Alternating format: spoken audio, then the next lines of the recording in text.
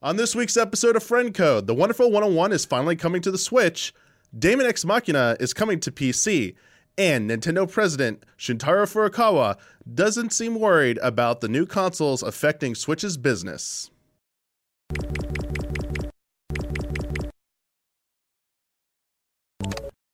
Hello everyone, welcome to a new episode of Friend Code. I'm your host, Michael Damiani. This week, I'm joined by Kyle Bossman. How are you? Daniel Budworth. Hey. How's it going, Blood? Is this Pikachu standing in like sour cream and chives? What's happening here? Oh, Snow. it's supposed to be dare snow you. with some little leaves of grass Okay. popping out, but I can understand. Shadows. Yeah, okay, so It's Kyle. a Groundhog Day thing. This is the first time Oh. I think you've seen this one, Kyle. I saw it on the shelf and did not fully appreciate what I was looking at. Okay. Wow. Okay. We'll review that We're in very a couple of close. months. So we are very close. Yeah. They come out towards the middle to the latter half of the month. Mm-hmm. February will be the last one of this collection of 12. Oh, okay. They have, I would guess maybe in 2 weeks they'll probably go on sale. So that episode where we'll have Kyle come back on and rank each of these will happen in March probably. I'm looking forward to it. I will take that assignment very seriously. I didn't realize we were adding new ones. That's cool. Oh, really? Each month, yeah. It didn't seem like it was getting bigger ever. I get, like I looked at them one time, I don't know. I didn't realize Okay. it. I didn't notice it was growing. I mean, they're themed on the seasons. I mean, not all of them do the best job of that, but I mean, that obviously looks like Yeah. Thanksgiving, You got fall. a leprechaun over Yeah, there. I think it's one of those things where it's like, oh, I didn't notice that one before, rather than, oh, there's a new one. Yeah. I can understand that one. It's also hard to spot the Pokemon in some of these as well. Who is it that didn't understand that this was a Pokemon right here? Oh, sure. Someone I had on didn't know that was a Pokemon. Thought that was just another thing of leaves and To listeners, we're looking at a Pumpkaboo. that's what it is. Pumpkaboo. Okay. Yep. I'll admit I didn't know the name. Yeah. But I knew at least it was a Pokemon. So I was worried. I was worried there was going to be no news for this episode of Friend Code. I was worried that we were going to have to do another kind of evergreen episode. Mm-hmm. And then, boom, just like yesterday, just so much news happened yesterday. Some of it, let's kick it off with Platinum Games. Okay. Yeah. So, earlier this week, I think it was Sunday of this week, Game Explain, actually, the crew at Game Explain put out a report saying that they had from a very reliable source that the Wonderful 101 was going to be getting a Switch and PS4 port, and it was be done through Kickstarter, and the announcement was imminent. Yeah. And then that was Sunday. So then yesterday, everyone's sitting around. So where's that imminent announcement? Game Explain. Well, there was in between, there was the teaser site, the Platinum teaser site. the Platinum 4 site. 4. Platinum 4, which kind of to me conjures up memories of the Capcom, the Capcom 5. Right. Yeah. It was very, and just seeing as that those people went on to go to Platinum pretty much, it's like, this is a good bit of nostalgia right here. I kind of like that. So we got a teaser site. People are like, this might be it. And then later in the day, boom, first announcement, the Wonderful 101 remastered. Yeah. Coming to, well, actually, it wasn't coming to anything at first because it was a Kickstarter. It was a Kickstarter. And the first goal was $50,000 for a Switch version.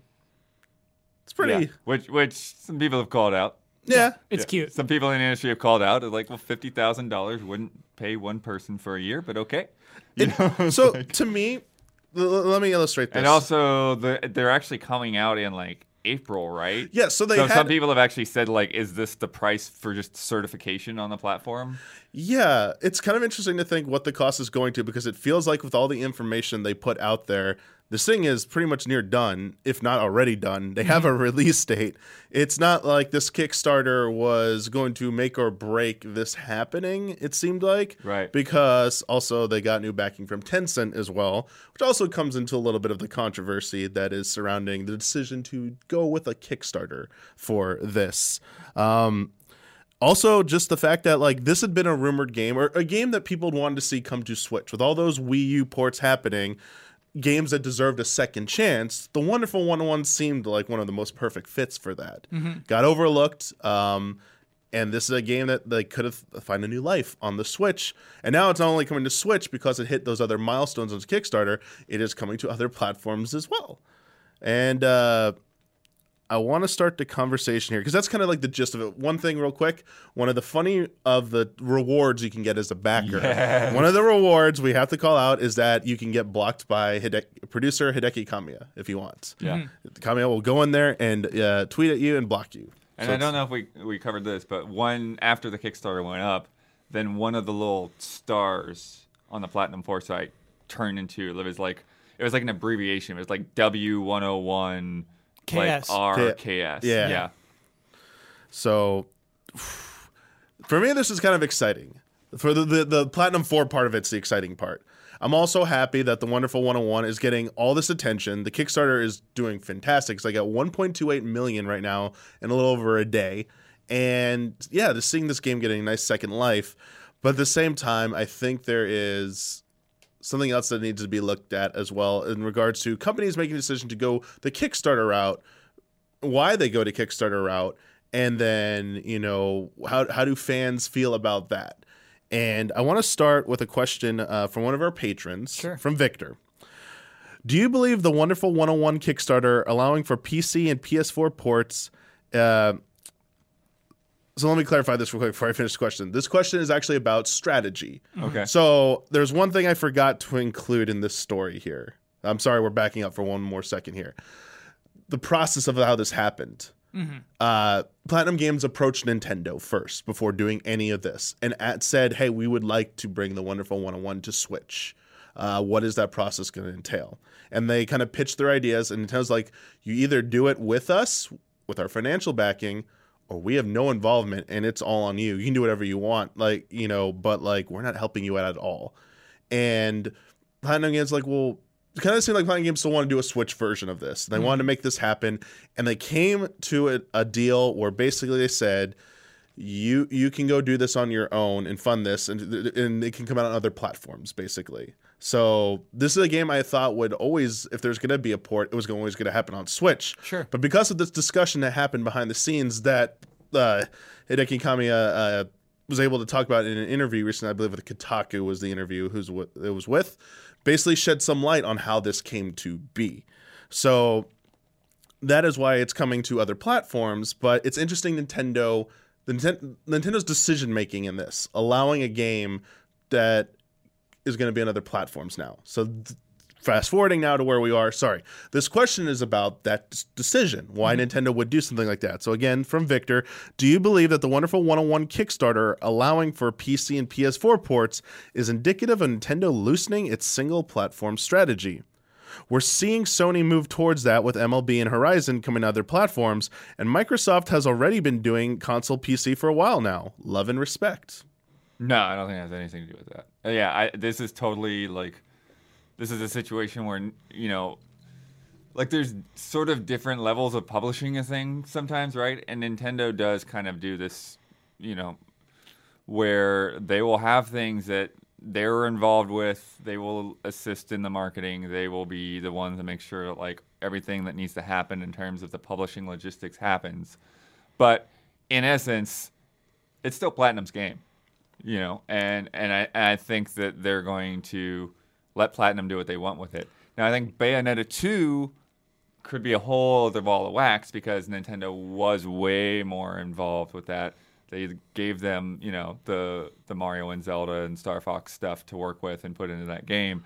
And so,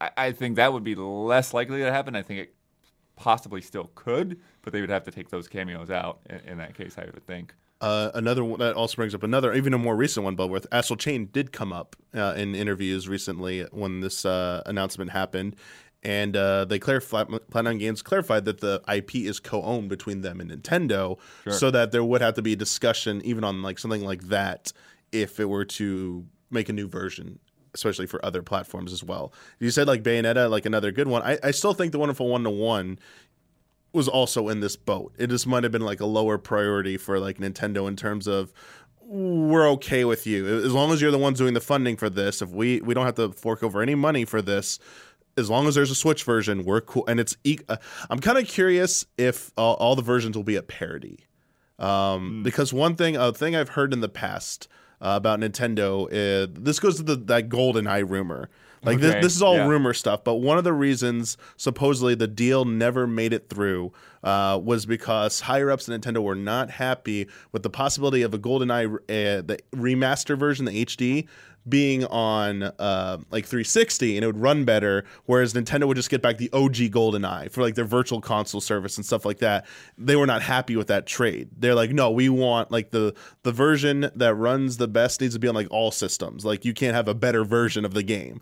So I wonder if there'll be any of that here that comes out, because they have been kind of tight-lipped about what changes they're doing. They've talked in like more at a philosophical level about the game, about potentially making it a little easier to access, like making the user better understand how to play. So I never really grabbed onto it the way a lot of people have. So I'm curious if those details will ever come out. But besides that, I agree with you, Bloodworth. I think because this is a joint venture here, it's different than like a Nintendo first party game. Like Nintendo saying, "Hey, let's put this on PC or try this out." I don't think we're seeing that anytime soon. Right.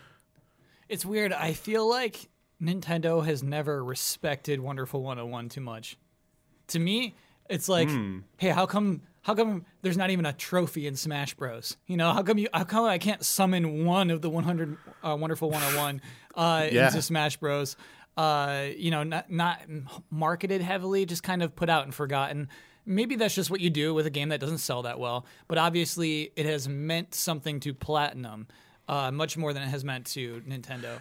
That is a very good point, Kyle, because actually Kamiya actually revealed why they felt so strongly about pursuing this course of action was actually because they didn't think the original release reached the audience it deserved, his own words. Well, and that goes back to the Wii U, base, and it, being a very small base to begin with, and then B, being very Nintendo focused. There was a lot of third-party support there early on, and between those two things, it all dried up because like, okay, nobody's buying this platform, and the people that are buying this platform only buy Nintendo games. So what are we even doing here? So, yeah, I mean, we saw not recently. I guess it was a year, 2 years ago now. I ain't even forgetting. But when the Bayonetta 1 and 2 came to Switch, finally.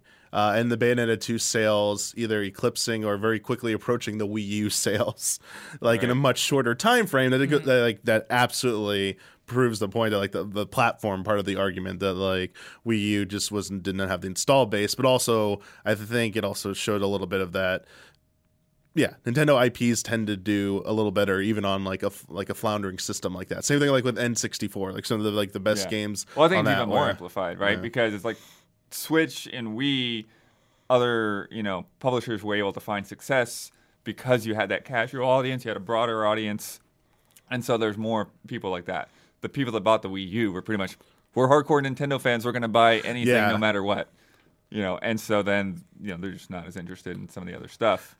Yeah. Do you even remember? I mean, sure you do remember, but let's remember that reveal of the Wii U when they're talking about third-party support, and they parade out Batman, Assassin's Creed and Mass Effect, these years old games that you're this is your big third-party support, and it's kind of like Stadia, huh? Yeah. Oh, Bloodworth is on a Stadia rampage recently. Just for those of you who aren't caught up. I'm sorry. ZombiU I was thinking of, which is kind of relevant. Yeah, that was because that did have its own multi-platform re-release way down the line.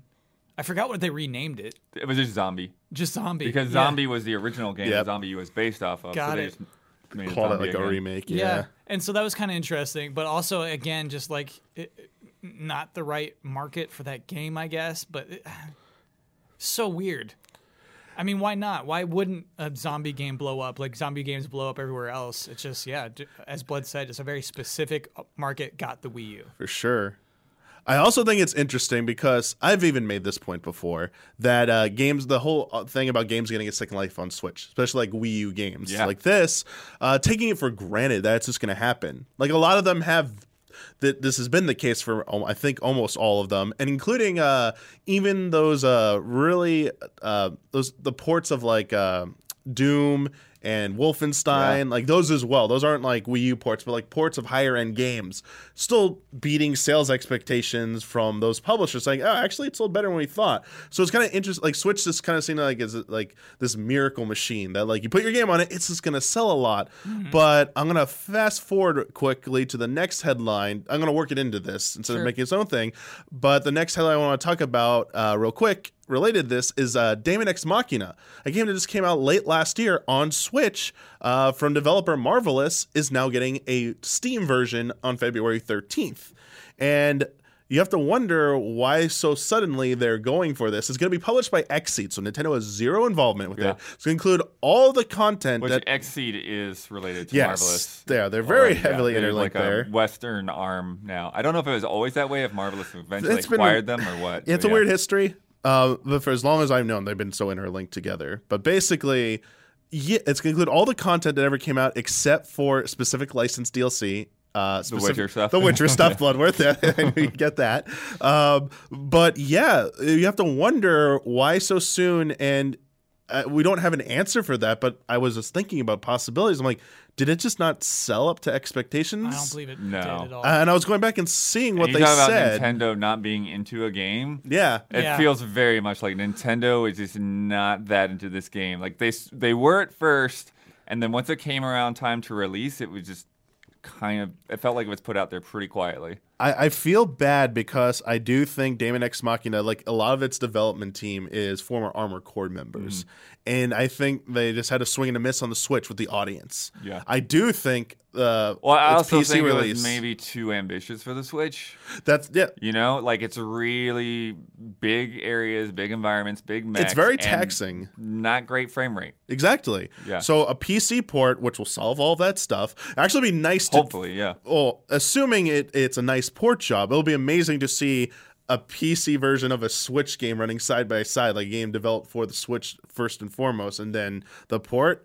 Because we're never going to see that like for a first party game unless you go like the emulator route. But seeing an official one's always a nice treat to see. But also seeing if maybe they capture a bigger audience with that, because that's where the audience was all along, was like on the PC. Because there has been several Japanese games that were put on Steam or PC or whatever and found like a second life basically.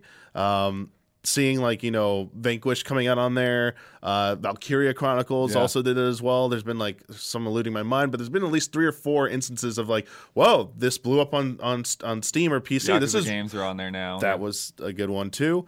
It's nice to see, and it will be interesting to find out if this is the case, because it'll be the first maybe semi-decent sized instance of a game not doing as well on Switch but finding a better home on another platform. Yeah. Whew. Daemon X Machina. I mean, there's not really much else to talk about with that one, honestly. To me, it's a great move. To me, I'm glad that these studios are able to take their games that they believe in and bet on themselves and just try it on a different market. And obviously with Wonderful 101, there's no way I actually would have said they do 1.28 million in one day. I would not have predicted that. It's more support than I thought that franchise would ever receive before the game comes out, right? So those are people who either played it on Wii U or just believe in Platinum that much that are willing to invest in something they've never played before. Yeah, I'm really curious. I don't know if we'd ever see like a poll or a breakdown, but I'm really curious how much of it is people that had the Wii U version versus people that I really wish I had gotten a chance to play this game, but I never could because I didn't want to buy a Wii U. So I will say I'm not backing this personally, but I will try it out when it comes out. Probably I'll try the Switch. I'll probably try all 3 versions actually, just to see how they play. Sure. But I'm a person who I played a little bit of the original Wii U version. Didn't play that much about it. And reading one of the interviews that they did recently talking about how they wanted to make the game a little bit more approachable for people, that they focus on cramming so much content in there that they didn't really focus enough on the user experience with the game. And they think they did a kind of a disservice on that end, that they could do a better job. I'm really intrigued to see how the reworkings of this game, what they do to make it a quote-unquote better experience. Like, I'm actually looking forward to that. So I will be one of the people who's diving in like, hey, I didn't really get to play it on Wii U. On a conceptual level, like, it just never drew me in, which is kind of weird because it's Platinum Games. And I usually try out everything they do, but for whatever reason, I couldn't get into this. Now, with all this buzz and stuff, it's like, absolutely, like, day one, going to be there. Yeah.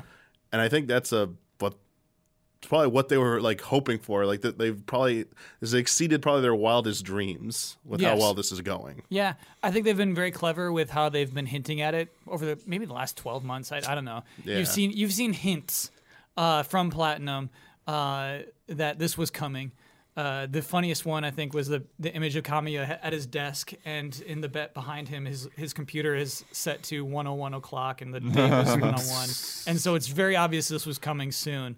But like little things like that, I think actually build anticipation, get people talking, and so the people who see these people talking are curious about that thing. And so yeah, I bet a large percentage of the people who have put money in have never played this game before. Yeah.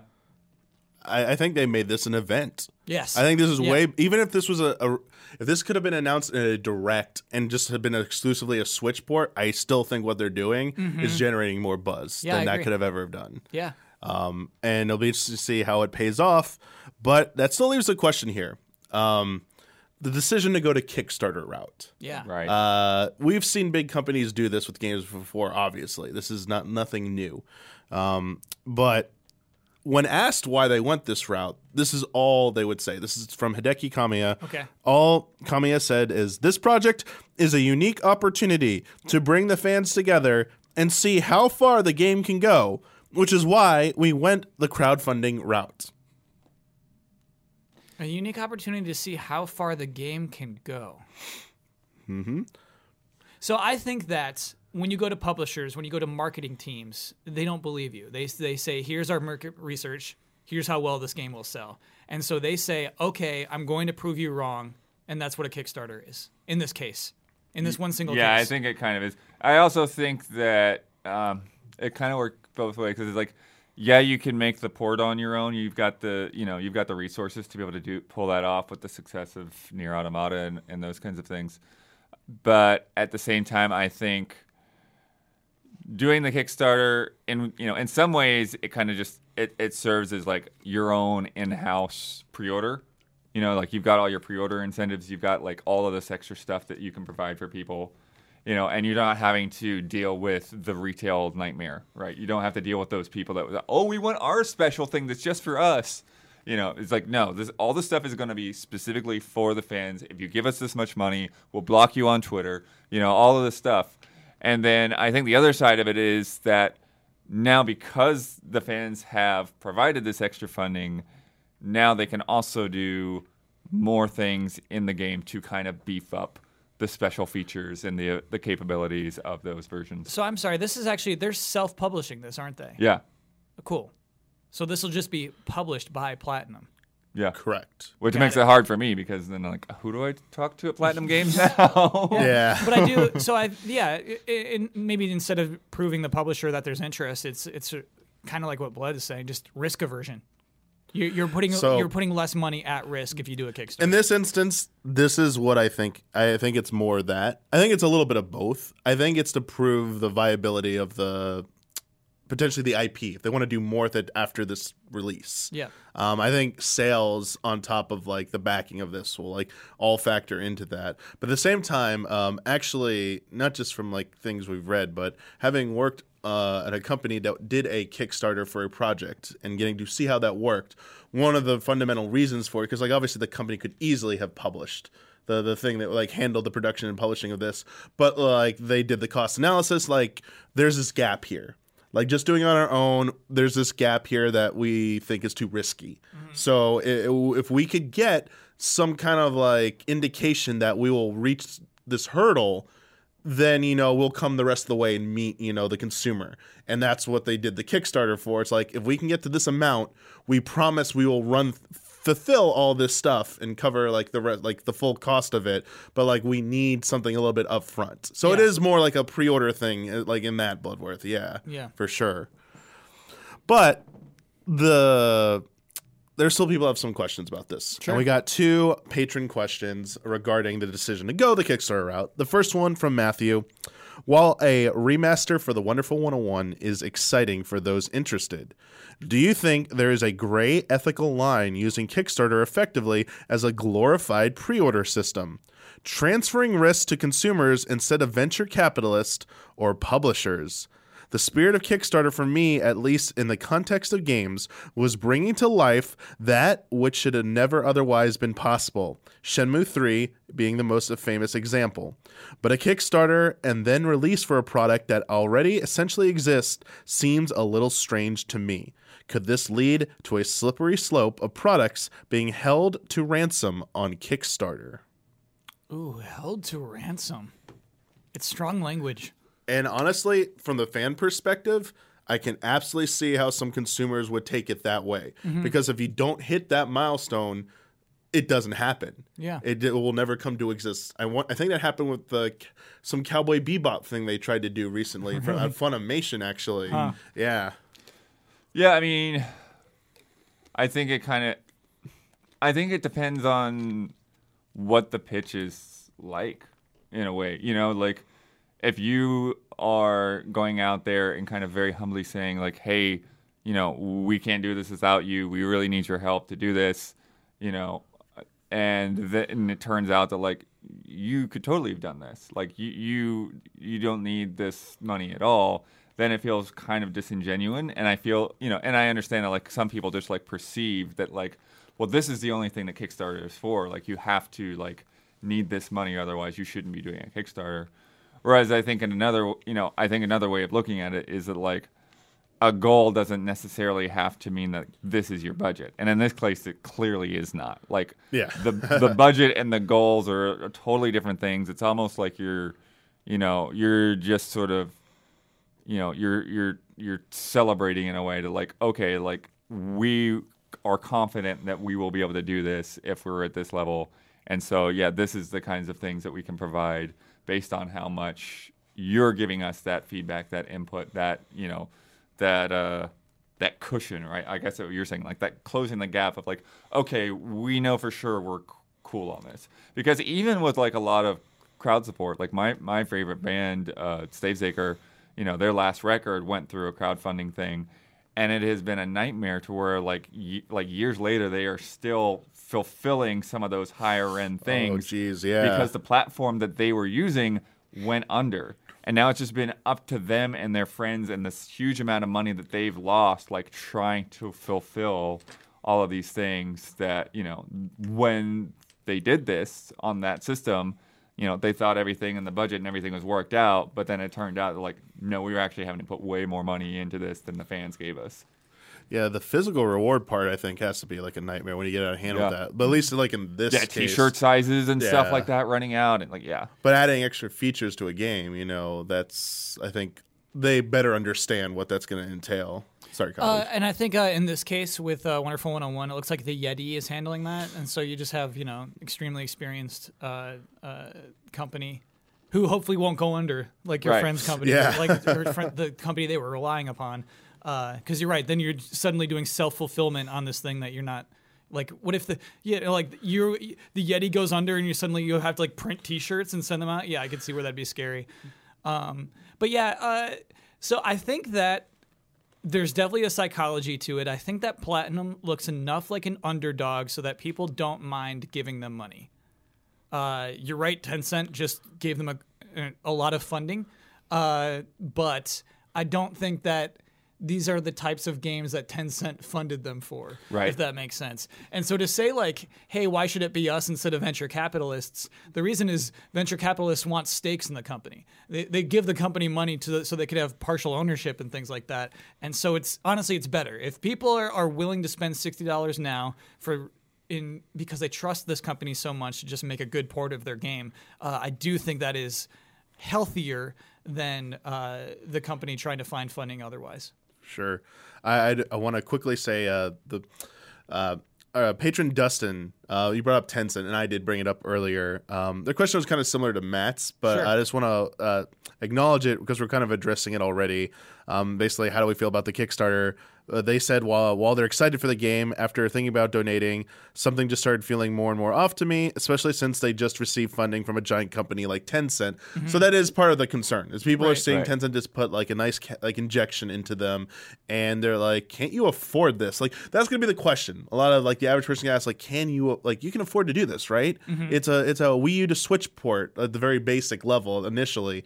How much does that really cost and stuff? But I think more than just like the whole, going back to what we were talking about earlier, like pre-order incentive, but like showing something, you were talking about it specifically, Kyle, showing a publisher, maybe not a publisher specifically in this case, but to themselves and to like their backers, like Tencent, who just like gave them money. This is what they're like. Why are you working on this project? Like, where's Yeah. the money in this? Like, look, all these people already putting their money where their mouth is before they even have the product. Like this, I think it's just how it works. You know, when it comes to capitalism, like you have to justify these decisions to people who are paying your bills ultimately. Yeah. And if you start doing things that they like start questioning, they're going to be like, yeah, we're going to take our money away. Or, you know, you don't produce results, and it's not as always as simple as can you afford to do this and stuff. Because even if you could afford to do it, if it's a questionable decision, it could cost, even if this was, they did on their own, it was successful. What if Tencent pulled out? It's like, you guys are crazy and stuff. Like, no Yeah. more money for you. They lose way more money from that than they could have ever gotten from whatever wonderful one-on-one's going to do, like, money-wise. Yeah. Just, I mean, not an expert in that, but, like, that's just going to be, like, what's going to happen, unfortunately. Yeah, and it's one of those things where if you still feel like it's a weird decision and you think it's kind of shady, then it's like, then don't contribute to the Kickstarter. Yeah. Just buy the Yeah. game when it comes out It's on like whatever Damiano. platform. Yeah, Exactly. Like, Yeah. you don't, there's nothing saying you have to you contribute to this. I mean, it's totally fine to wait. and especially now when it's like it's clear the game is happening. They've got the pledges to make the game happen. You don't have to throw your money in the pot. You know, like a lot of it at this point, you know, is people they're saying I want to see how high it can go. I feel like, yeah, you gotta be. It has to be something you really want to see happen. Like, you have to feel. I feel like you'd have to feel really strongly about it. And even if it doesn't come to fruition, it was just like the excitement of the possibility that it could happen. Like, if you're at that level, that's your enthusiasm for a project. I think that's the threshold for someone like me to cross into. I would back this. I'm kind of like I'm good with this. But if you were just excited for the game, but like you don't feel that way, I would definitely say just get the game when it comes out. Like, don't feel bad that you didn't contribute and weren't a part of what's going on right now. Like, if you buy the game and you love it and stuff, you're still, you know, really being a part of it. Like, don't have that buyer's remorse, because I've seen too many times where people back something and like, it didn't really go as well as I wanted, stuff like that. Just be cautious, I guess, you know, because And honestly, like that plays in, you know, you're talking about like, you know, demonstrating to publishers or whatever in the future, and like that plays into it. Like, Yeah. you know, if you have a great Kickstarter, but then nobody buys the game after it, then people are still going to be like, you really want to make a sequel? You know, it's you know. So, I mean, they do have incredible momentum now for the rest of the 3 announcements. So you're talking about, Yeah. you open this with the Platinum 4, right? And if they announce them all on the same day, you know, they Oh, just wouldn't have yeah. the impact. But now, after this one was such a huge success, what's the next one is such an exciting conversation. it does. Hopefully, they have planned this very strategically. Yeah. and they know Yeah, what I'm they're really doing. curious because it obviously wasn't the next day. So is it next Oh, yeah. week? They haven't How s- long are we waiting? They haven't between said anything these? about Yeah. like the next announcement, but also like, hopefully it doesn't lead to another Byleth situation where you're building up with all these big announcements and then you end with Byleth. What's on its own, nothing wrong with it, but putting it at the end and all this build up to it, like you're building up to something, build up to something. Yeah. Don't make it be a disappointment and stuff like that. And I think you can't do any more Kickstarters. I don't think you can do another Kickstarter I with any of those think 3. this is the limit. Yeah.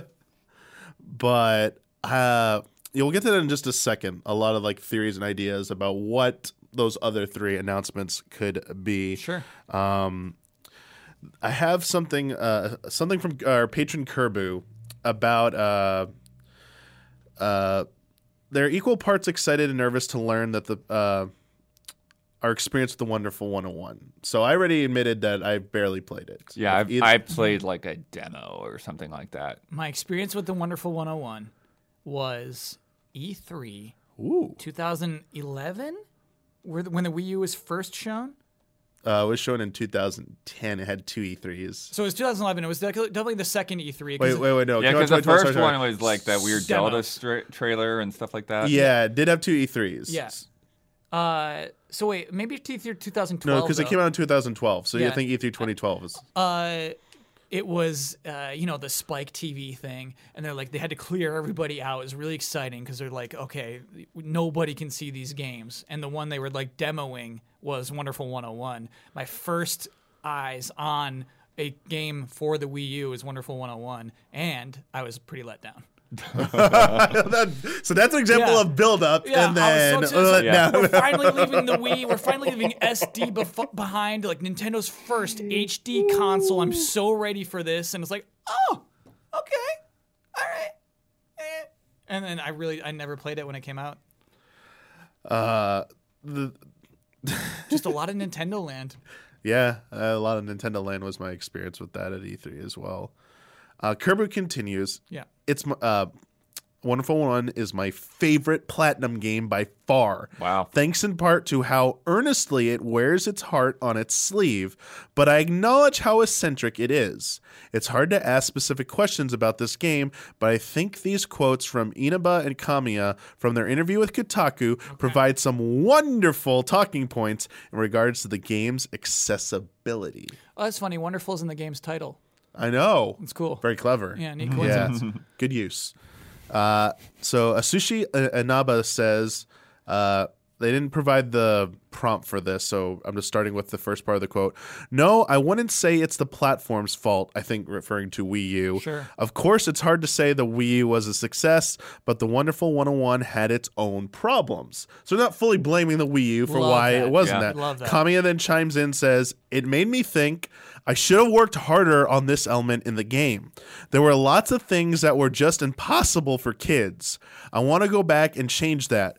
At the time, we were trying to pack it with the most content we could, but it wasn't always refined.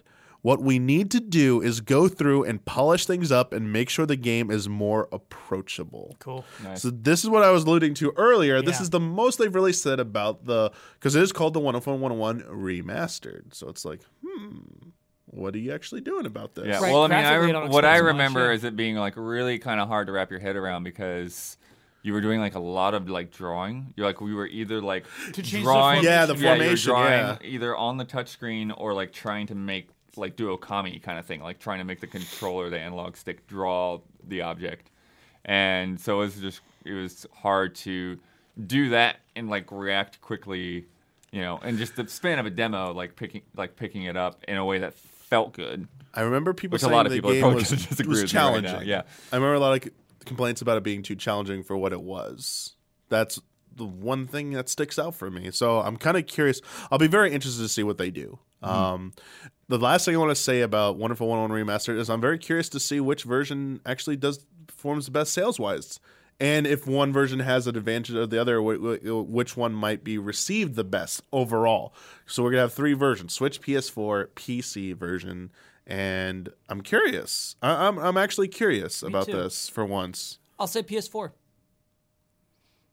I'll say Platinum's biggest fans are playing on the PlayStation 4. I would say if this was Bayonetta, I absolutely would agree with you. Or like something like Vanquish. I can believe it will happen. Like I can believe PS4 might be and that. I'm still gonna say Switch. I'll stick with Switch. Blood. Well, you don't have to pick one. We're not. It it's is not hard to bets. pick. It's hard to pick. But like, because I'm thinking about PC as well. I mean, it's hard to say, really. I don't think there'll be as much PC as those two, but yeah, it is definitely interesting to think of. I think it'll be close. I actually think it'll be pretty close. Hey, did we talk about the Xbox snub, by the way? It's not even in the stretch goals yet. Oh yeah, It's a little weird. Yeah. I couldn't find anything about that actually. Did you see anything, Kyle? Actually, or Oh, for how deep it is in stretch goals? No. I mean, or like, what's up? What's the deal with it? I mean, they have to be presuming what their market is on Xbox One is less than those others, and so it wouldn't have the priority that the others would have. That would be my guess. So, but I just feel like it's got to come in eventually as a stretch goal, but maybe it never. I don't know. I mean, they might not. There have Yeah. been some things that just like it's not worth it. No matter like you Yeah. know, it's just not going to happen. Sure. I think that's the case here. But speaking of Microsoft and Platinum Games, that does lead to the rest of the Platinum 4 stuff. We kind of Right. started to talk about what we might think those 3 other announcements. We have no idea when they're coming, what they might be. And I want to start off with something that was said by Asushi Inaba, one of the Platinum Games producers that we have been talking about already. They spoke to Eurogamer Portugal, Right. and they were asked about Scalebound. yeah. And Inaba said, whatever happens with this project, well, we can't really do anything with it unless Microsoft lets us. But it's a game we love, so if the opportunity arises, it's something we'd love to return to. So it's just, more of like, hey, we'd love to do this. There were rumors for the longest time that Scalebound was getting resurrected. Yeah, I remember even reading With the whole Microsoft Nintendo rumor stuff that Right. it was part of a trade-off or something like that. Yeah. It seems like that's obviously never was the case. It does seem like this project has never gone beyond the I wish we could do this deal. But I mean, if Nintendo is willing to work, and cut a deal saying, hey, go do this, do whatever you want to do with Wonderful 101, you think it's possible Microsoft might, they really want to do it? Microsoft's like, hey, do you think Microsoft would work out a deal with them, say you can bring Scalebound to another platform? I think it's possible. I'm not 100% sure whether Microsoft would do it or whether they would see that as like, how much ownership they really feel like they have over it. We're like, no, this is, that's ours. Don't even do it. It's hard for me to call. The other thing that's weird to me about that game is because of kind of the turmoil it went through, it's like, was it because Microsoft really didn't understand working with Platinum and understand like where Platinum was going with this, and they were basically screwing the game up by giving their feedback? Or was the game a mess and Microsoft did everything that they could to try to make it work, and it's like, no, this isn't working, so we're gonna pull the plug? It's funny. So I think that the game was a mess largely because of some demands that came from the publisher. Right. Yeah. I mean, I think it's very, very likely. Yeah, it's like I feel like what was initially pitched before we had I feel like the multiplayer trailer was the last we saw of this game. Right. I feel like that was the last year of it, where it's like, this is not the direction to take this, everyone. I feel like that, there maybe some publisher pressures turned it into the game that it ended off as before it was finally cut. So yeah, I think it's part of their collaboration really that undid the whole game in the end. Yeah, I'm more inclined to believe that's what happened as well. This is a game. Scalebound is a game the company has said is like a huge passion project. Like, yeah, I don't think either. I don't think he wants to give it up. I think this is something he wants to happen. And it's kind of interesting because of the timing of it when it happened. Now we live in a world where, like, a post Sekiro world, where Activision didn't bungle up a Front Software game. Yeah. It's like they let them do their thing. Like no microtransactions, like none of that. And I just think, make this game. Activision in this Yeah. case might have actually smoothed out some edges. Because they did work with Platinum Games before Sekiro, Right. and those games had some sure. problems. Some stories about like short development time, publisher request, and they probably learned their lesson, saying, "Ooh, yeah, next time we work with a studio like this, where they specialize in this type of game, maybe a single player experience, let them do their thing. Like it will sell. And if you try and do anything else like it, like a multiplayer or forced multiplayer or microtransactions, whatever our usual monetization system is, it's just going to ruin it. It's going to fall apart." Yeah. So I'm wondering if Microsoft would be willing. Like I always thought they would have known that already, but like if they didn't know that, maybe they could learn a thing where, I guess, like, would they ever revisit it again? Like, because we're talking about like cutting a deal and stuff. Like, would I they don't, ever I don't come think back to it? Microsoft would be involved. If they cut a deal, I think both sides want Just take it Microsoft away. out of that deal. So Here's where I think it might happen though. Microsoft loves an E3 story. You know, they love putting a bunch of developers up on a screen and saying like, "Look at all of our developers." Yeah. You know what I mean? And it would be a good story to say Scalebound is back. They know that it would bring goodwill, and I don't know if it really would cost them as much. You know, just to say Platinum, go nuts, go for it. You know, like we don't really, you're doing nothing with this Kyle, IP. if they did that at E3, like Yeah. the trailer came back and we're like, wait, is this Scalebound? And then at the end it like says Scalebound. Yes. And then it has a date at the end. Like it'd have to have a date. They know. But that'd be like that would Yeah. knock it out of the park. It would. Because didn't recently Phil Spencer say he wanted a trip to Japan, talking about like the Xbox Series X development, like courting Japanese studios, because there is some criticism leveraged at Microsoft about where's your Japanese third party support Yeah. been. Yeah. And they're like, hey, we had a fantastic, tour, talked to a lot of studios stuff. Hey, maybe some exciting things. It's like Platinum, Yeah. Scalebound, maybe. Yeah. I think anything's possible with this at this point, but unfortunately, this pretty much confirms this is not one of the three Probably not. the remaining announcements. Very unlikely that I think it's Scalebound would be. unlikely, but it's interesting that that got published right now. You know, it's like right on the backs of that. Hey, it could. I mean, I said it's unlikely. I didn't say it's Yeah. not happening. We'll have to see. But that does leave other possibilities. And I'm just gonna say the most obvious one to lead off the conversation here about what we think the other three will be. Platinum Games is developing this other game you might have heard of called Bayonetta 3. Mm-hmm. Yeah.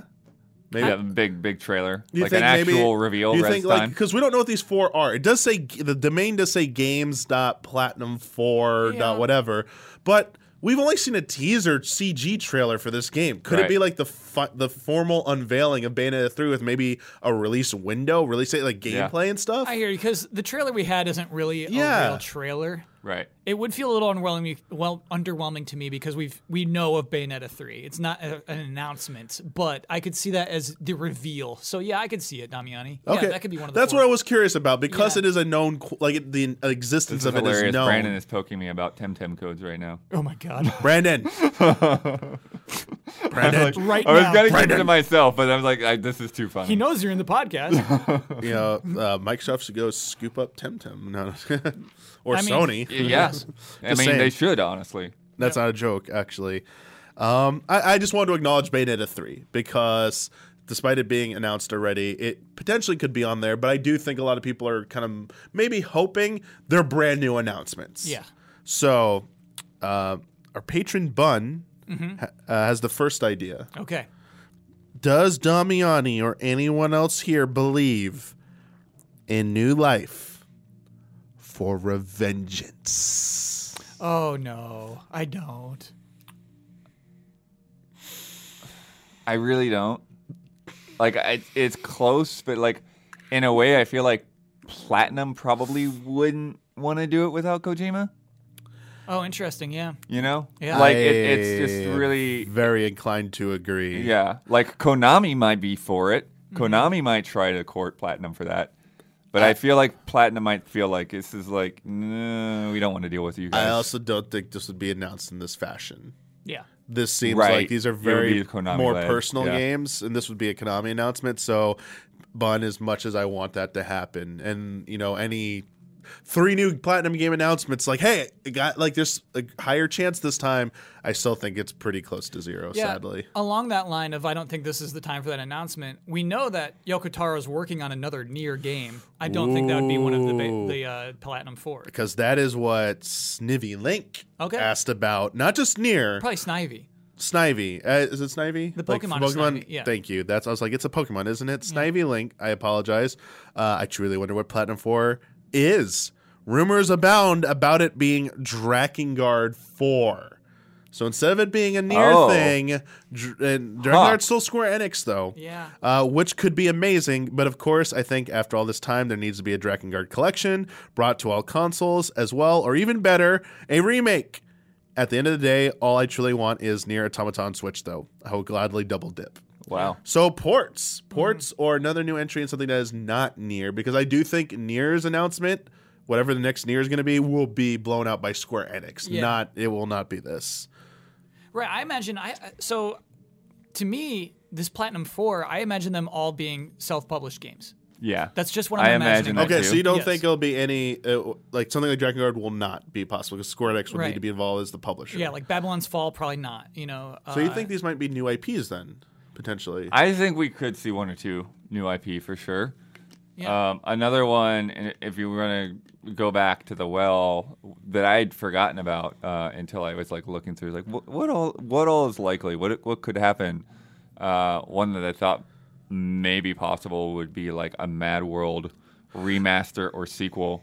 So I've seen people talk about Mad World as well as Anarchy Reigns, which is the sequel to Mad World. Yeah, Loose sequel. Anarchy Reigns I'm not that into, and I don't know that many people are, but Someone's interesting idea I saw was like what they're doing supposedly with Wonderful 101 is like maybe a retooling and reimagining of Anarchy Reigns to add on to Mad World, which I think standalone would be great Sure. for a remaster or port job to Switch and other platforms, but adding additional content that works in Anarchy Reigns. I mean, I think there's a good candidate. Like Mad World's a good one. I But can't see it working. oh, I can't see Mad World working 2020. I think it's- think it was the right time on Wii to have this crazy black and white game with red blood and just this kind of visual effect, but I don't think it looks the same today. I don't think it has the impact today. I wouldn't do that one. you make a good point, Kyle. I just wanted to acknowledge this Yeah. speculation, but I personally don't think it will happen. Sure. And I don't think it would be the best announcement, honestly. I know there are some people who love that game and Yeah. will get excited about it. Similarly, because this would involve other publishers, there was the longest running rumor about like Beautiful Joe and stuff, which is Capcom stuff, and like, Oh, but wow. also Yeah. Platinum being involved in reviving it or something as well with Capcom. And it's like like these are all things that I feel like will be done on their own terms. So I'm definitely more inclined to believe your argument, Kyle, and the philosophy that it will be self-published games, stuff that they have control over. Yeah. My question then is though, I've seen some dark speculation about like it's not going to build up to excitement. It's going to be like these are not the games you were looking for. I think that's fair. Like Mobile games. I'm talking about like mobile games. Count on Like one gotcha mobile game. Yeah, like a gotcha Yeah. mobile game. It was Yes. like the worst case scenario. People are like, oh, one of the with Tencent At involved. least one. It's gonna be a gotcha Yes. mobile game. Yeah. I think at least one of those is a gotcha mobile. I don't think necessarily because Tencent's Really? got a lot of investment with a ton of companies of all kinds of different genres. Like, They that's a just good bought point. Funcom, right? Or they're trying to buy Funcom. Right. So I definitely think one is a multiplayer game as well. I think one of these four Wait, did I games say is a Tencent? multiplayer game. Forget not Tencent. Never mind. I was getting Psy Games and Tencent confused for a second because Platinum was doing work on a Psy Games Grand Blue game, right, yeah. like The huge MMO RPG style thing, one, yeah. and then they were pulled off of that. And I forgot Psy Games had any investment, but anyway, despite the Tencent comment, not apologize, but I might have been incorrect with that, meaning it would automatically be a gotcha mobile game. It's a fear people have Yeah. that like these games Sure. will not like that. Wonderful 101 might be the biggest announcement. The other three won't be as exciting. Mm-hmm. But then again, why make a site like this? You know, why make? I mean, I get why make it a big deal, make it an event, but It's a you're proclamation like we're publishing now. but you're risking a lot here. What am I risking? If these are like don't gain traction with anyone else, like ooh, Wonderful One was good, but the other three are like, what were these? You know. I feel like the next three announcements have the best stage now that they could have possibly had. Yeah. No, they Because do. the Wonderful 101 propped them up. It opened up the stage. It blew out this great performance, and they're like, okay, next up is... That's absolutely true. Yeah. But like they gotta fall through and knock it out of the park. They do. Yeah. And I mean, I love and respect Love and respect. Platinum Games, but I trust them way more as a developer Yeah. than a publisher. Sure. Yeah. So I'm kind of a little worried if all we're speculating is true. Yeah. Like I'm secretly hoping that there is some other publisher involvement here that Yeah. they could have worked out a deal to like take a previous game or make a new installment in an existing series that they have been affiliated with it that might be involved in these announcements. I think one of the three is an anime game, maybe like Trigun. Ooh, why like style of Trigun or literally Literally, like what goes based on? off of an anime. Oh, really? Yeah. Okay. Just making guesses. Yeah, that's fair. just one of my That's- guesses. That's fair. I think they'd make a fighting game. Would Platinum make a fighting game? No, I mean, so yes, but it'd be more like Anarchy Reigns. Okay. Right. You know, like Like an arena brawler Bleeding type Edge. game. An Yeah. arena brawler. Yeah, I don't imagine a very tight 2D fighting game from Platinum. Okay. But yeah, they've got a style. I think it could work. You know, in ways better than Anarchy Reigns did. But yeah. I wonder if they'll do anything original. Like, because, I mean, back in the day when a lot of these developers were a part of Capcom. Clover, Yeah. thank you. I was like, what was the name of the studio again? I just can't remember. Mm-hmm. But games like Beautiful Joe. What was the other one? Okami. No, the one with the letters and numbers. What was it? Pianos 1? Oh, Piano 2. Piano 2. Was it Piano 2 or Piano 3? Piano 3. And then the one that I got think it might have been canceled 3. because I don't know. it's like they had some pretty creative Oh, ideas. the Dead Phoenix. The point I was trying to get, yeah. like, they had a lot of creativity there. They Yeah. went wild and stuff. So, like, Kyle, if it is self-published and they're making new stuff, I want them to go wild and crazy. Yes, me I too. don't want safe and like, oh, this is gonna make us a lot of money. It's like, Mm-hmm. no. It's no. Please don't do that. Platinum Games, like, stay special to me. Yeah. Like, you retain that uniqueness that I like about you. Yeah, and you don't want just a don't bunch completely of sell Bayonetta out. clones, right? Yeah. Mm-hmm. Yeah, everything should not be a Bayonetta clone. Because Or- you're making Bayonetta. Yeah, they're already making Bayonetta. Yeah. We need more. Well, they announced the Bayonetta universe. There's Yeah. 3 more. We're making a mobile spin-off gotcha Bayonetta game. We're making another Bayonetta anime. And what else would Bayonetta gonna do? VR game. Yeah, there you go. VR. concerts. Perfect. Yes, partnership with Hatsune Miku Live and Sega. concerts, Yeah, you could get up there and dance with Bayonetta. Yeah. This is the future that is coming for us. But, I mean, it's kind of nice to have something to look forward to with this. Oh, yeah. Because This now is we're going fun. to be wondering when these 3 announcements are happening. Will they be just done on their own terms? If they are partnered with anyone else, will they be done? Like, will Nintendo Direct? If it's Bayonetta 3, will it be a Nintendo Direct? And, like, we'll see Platinum 4 stuff with that? Who knows? Yeah. It's exciting. In the absence of next gen news, heck yeah. Yeah, They're this is owning great. The 2020 whole so far. Yeah. yeah, way to make Oh my things God. exciting. The stupid fake PS5 thing. Oh went gosh, around. how many of you got caught by that tweet from the fake PlayStation account announcing the PS5 event? in More than February? one. There were multiple. A lot of people accounts, retweeted yeah. that. My roommate shouted it out. Shouted out the PS5 event. He goes, PS5 event confirmed for New York. It's happening February 15th. Went to our Slack without even checking anything. Wrote in our general PS5 event confirmed for February. And then I went to check the source. I went to Twitter, went to PlayStation. I'm like, I don't see it on their Sony PlayStation account. Where'd you see this again? It's their official account. I'm like, is it spelled right? Yeah. No. It was not. Remove the comment from Slack immediately before any of you commented on it. So Yep. it's like, Yeah, it's I like, think Brad had it earlier this same day okay. before you got up. Oof. That shows how antsy you are. We're also antsy for this rumored Direct. Yeah. Where are you, Direct? It's going to get announced tomorrow. I'm going to be so pissed. Oh yeah, That's how it always That's happens. the danger of podcasting, man. All the stuff we talk Hey, about, you like don't all wanna- the you- rest of these 3 games, everyone already knows We got to be about. professional. I got to have a routine schedule. I can't just be like, Friend Code's happening sometime this week. I just want to wait till maybe that Direct gets announced and No, You're doing the right thing. we're doing the right thing. We're being professional. We're growing up.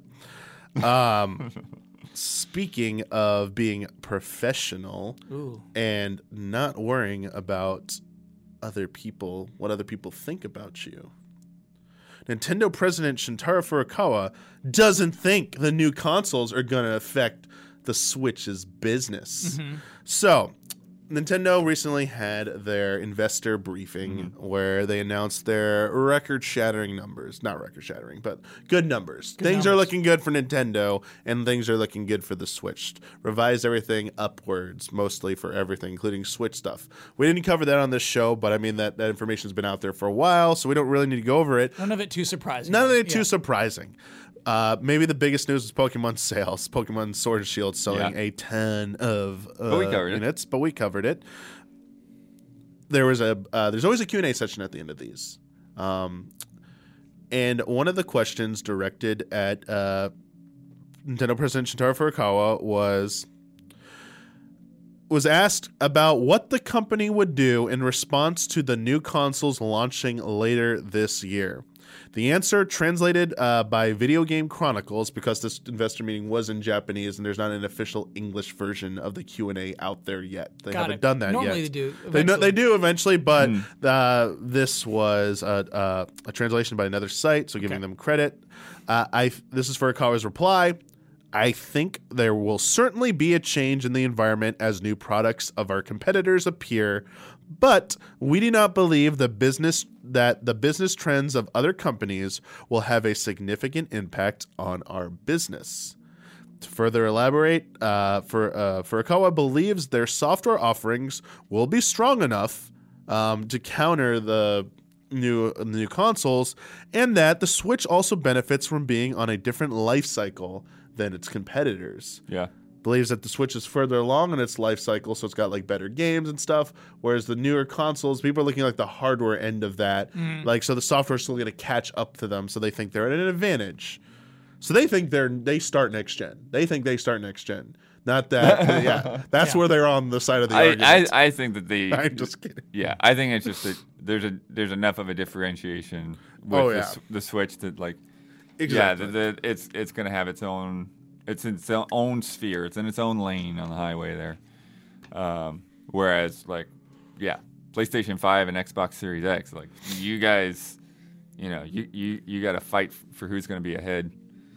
It's so, the thing about that, Blood, and his own quote, we think we have the software, is that, I believe them. But they have third-party partners who are also trying to sell games on these consoles. And, like the recent EA comments where just like, we don't really see that as a good platform for us. And it's just right. EA's been a weirdo. That was really weird. So we're referencing a bunch of financial briefings came out from multiple. All the companies now, I think, have now done them. Yeah. Sony Except finally. for Sony. No, they did release theirs, I believe. But in EA's one, this was covered on the Easy Allies podcast, like an episode or two I didn't ago. actually bring this up, actually. Oh, really? Yeah. I thought we talked about this somewhere. Anyway, we didn't even talk about Franco, but there was a question asked about, hey, where's your Switch support and stuff? Like, we love the platform. It's doing well. We got like 16 new projects in the works. Nothing to announce at this time. It's like the kindest way is they're saying, we like great's doing well. We just don't believe in it. Yeah, well, and just saying like, hey, we recognize that Nintendo software sells well on Nintendo consoles, and that's the truth. Yeah, it's a simple truth. It is the truth, but it's also not. That's not the whole story on Switch. Switch is, like you're talking about Bethesda, like all the ports Bethesda has been doing, and there's lots of stuff that. Man, what else was there coming? There's new like Metro Redux is coming. Redux is coming. There's constantly like people are seeing that like there is money to be made. Come out. Yeah, on Switch right now. Yeah, and so it does seem like does EA at least have FIFA on Switch? I feel like there is. There was a FIFA. There was I don't a point, think they do it but anymore. they didn't sell to their expectations. Yeah. At least one of them was NBA or something like that. One of those games didn't. I know NBA for sure was there, but I mean, maybe Switch owners aren't as likely to get scammed into Ultimate Team. I don't know. I mean, I also think like a lot of those examples you did give Blood. Not all those are day and date though with the original releases. Sure. Like the more taxing a game is, I think those are like. They're like ancillary projects. Like, hey, this game has come out, but how do we keep monetizing it? Mm-hmm. Let's commission. What's the name of the studio that ports all the Switch games? I keep forgetting about the one that did Doom and Wolfenstein. I don't have it written down because we're supposed to talk about it. But it's outsourced. Yeah. But it's outsourced. But they do a fantastic job. And they're probably gonna Nintendo should buy them up as like their Blue Point Studios, basically, essentially. But like the point is, let's monetize this game even further. Let's outsource this to someone else to do a best of the possible port job on Switch, but like. It'll look good, but like it's not going to be like what people are lining up day one for. Mm-hmm. I know they were trying originally to do some day and date ones with some of the newer Bethesda ones that fell through the cracks and aren't happening anymore. Right. But I think once the new consoles come out, you're going to see less and less of this. That's why I bring that up. Yeah, I think that gap gets even wider. Yeah, with the next generation. exactly. So I don't think you can say it has no impact on. That's what he says is like us and our software, we're going to be fine. Is like, you're right, but those third-party people are going to be more affected. So I think, yes, you're exactly right, Kyle. That's a good point. I think third parties are going to feel the pinch the most on Switch. They're going to look at Switch and be like, it's not as valuable to us anymore as it is to be on PS5 or Xbox Series X, like right now. Yeah. But Nintendo's going to be churning along. Like, you're going to see a lot of articles being like, buy a Switch and a PS5, buy a Switch and Xbox Series X. Like, people owning some combination of Switch and one of the new consoles. Yeah. It's going to be like Wii 60 all over again like that, but like whichever one or possibly both get adopted, because Switch is going to see as like a companion system, like, oh, this is my handheld system, you know? And Nintendo's first-party software is going to continue to sell like hotcakes on there. But when you see a game that no longer can come out on Switch because it's like, you know, too high-end, like the port jobs just like won't be good enough to cut it on the Switch's current hardware, you know, maybe that Switch Pro will come along and ease things up, you know, maybe. But until that's not rumor and actual like reality, that's what third parties are looking at. They're just like, they'll have to come up with those unique games that are crafted for Switch, which are more of a risk. Obviously, Switch has a bigger install base, so it's a much safer proposition than like Wii U. That's why you got no support, but. And I think it's even safer than Wii because it's not relying on motion controls as like the big selling point. It's more of a traditional system. Yeah, and that's the thing. Like that's why you get a lot of these things that are coming out and doing well, because it's just like it's not as good looking, but hey, it's the same game and I get to take it with me, you know, and keep playing it. So yeah. And if you have a long commute, just how valuable that becomes. I think there is a funny thing. I think Sony and maybe Microsoft still is saying, hey, there's still some features left in next gen that we haven't talked about yet. Yeah. I can see where you're not scared of those new features. So like, let's say, you know, like Rumble and controllers back in the day, that was like, oh, we need that. We need to do that now. That's what our competitors doing that. It's great. We all need to do that. And so, I mean, maybe the new solid state drives that just, you know, negate loading will make the Switch seem stupid. Like, why do I have to load in Switch games? You know, maybe they'll get there, but it is hard for me to imagine a feature of next gen. Kind of like what you're just saying, Blood. It's hard for me to imagine a game that won't in some way be able to work on the Switch. And so I can see why he'd say, yeah, we didn't like. We obviously didn't even bring up the whole thing with like cloud gaming services. Obviously, Nintendo did state on their own that like they're interested in the technology, but like in terms of their own development, they don't see it as where it needs to be yet. But that doesn't like preclude someone else from coming in. Cough the rumored like collaboration between them and Microsoft to bring xCloud potentially to Switch. Whose chips? Tegra, NVIDIA. Yeah.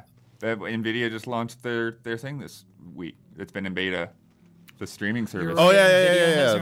Like that. Like if NVIDIA and Nintendo partner up with that, you know, and then like, okay, now you're playing games that look better than the PlayStation 5 on your Switch. We're getting closer to that reality where like there is a workaround solution for this. Like, but I mean. They haven't spoken about this, though, so it's leaving us to, you know, like do the guesswork for that. On the flip side, you know, there was a recent like survey, something went out from like Sony asking people about remote play options on PS5 and stuff, like bring up Switch stuff or whatever, like seeing how interested people would be with the potential of playing their games on the go somehow.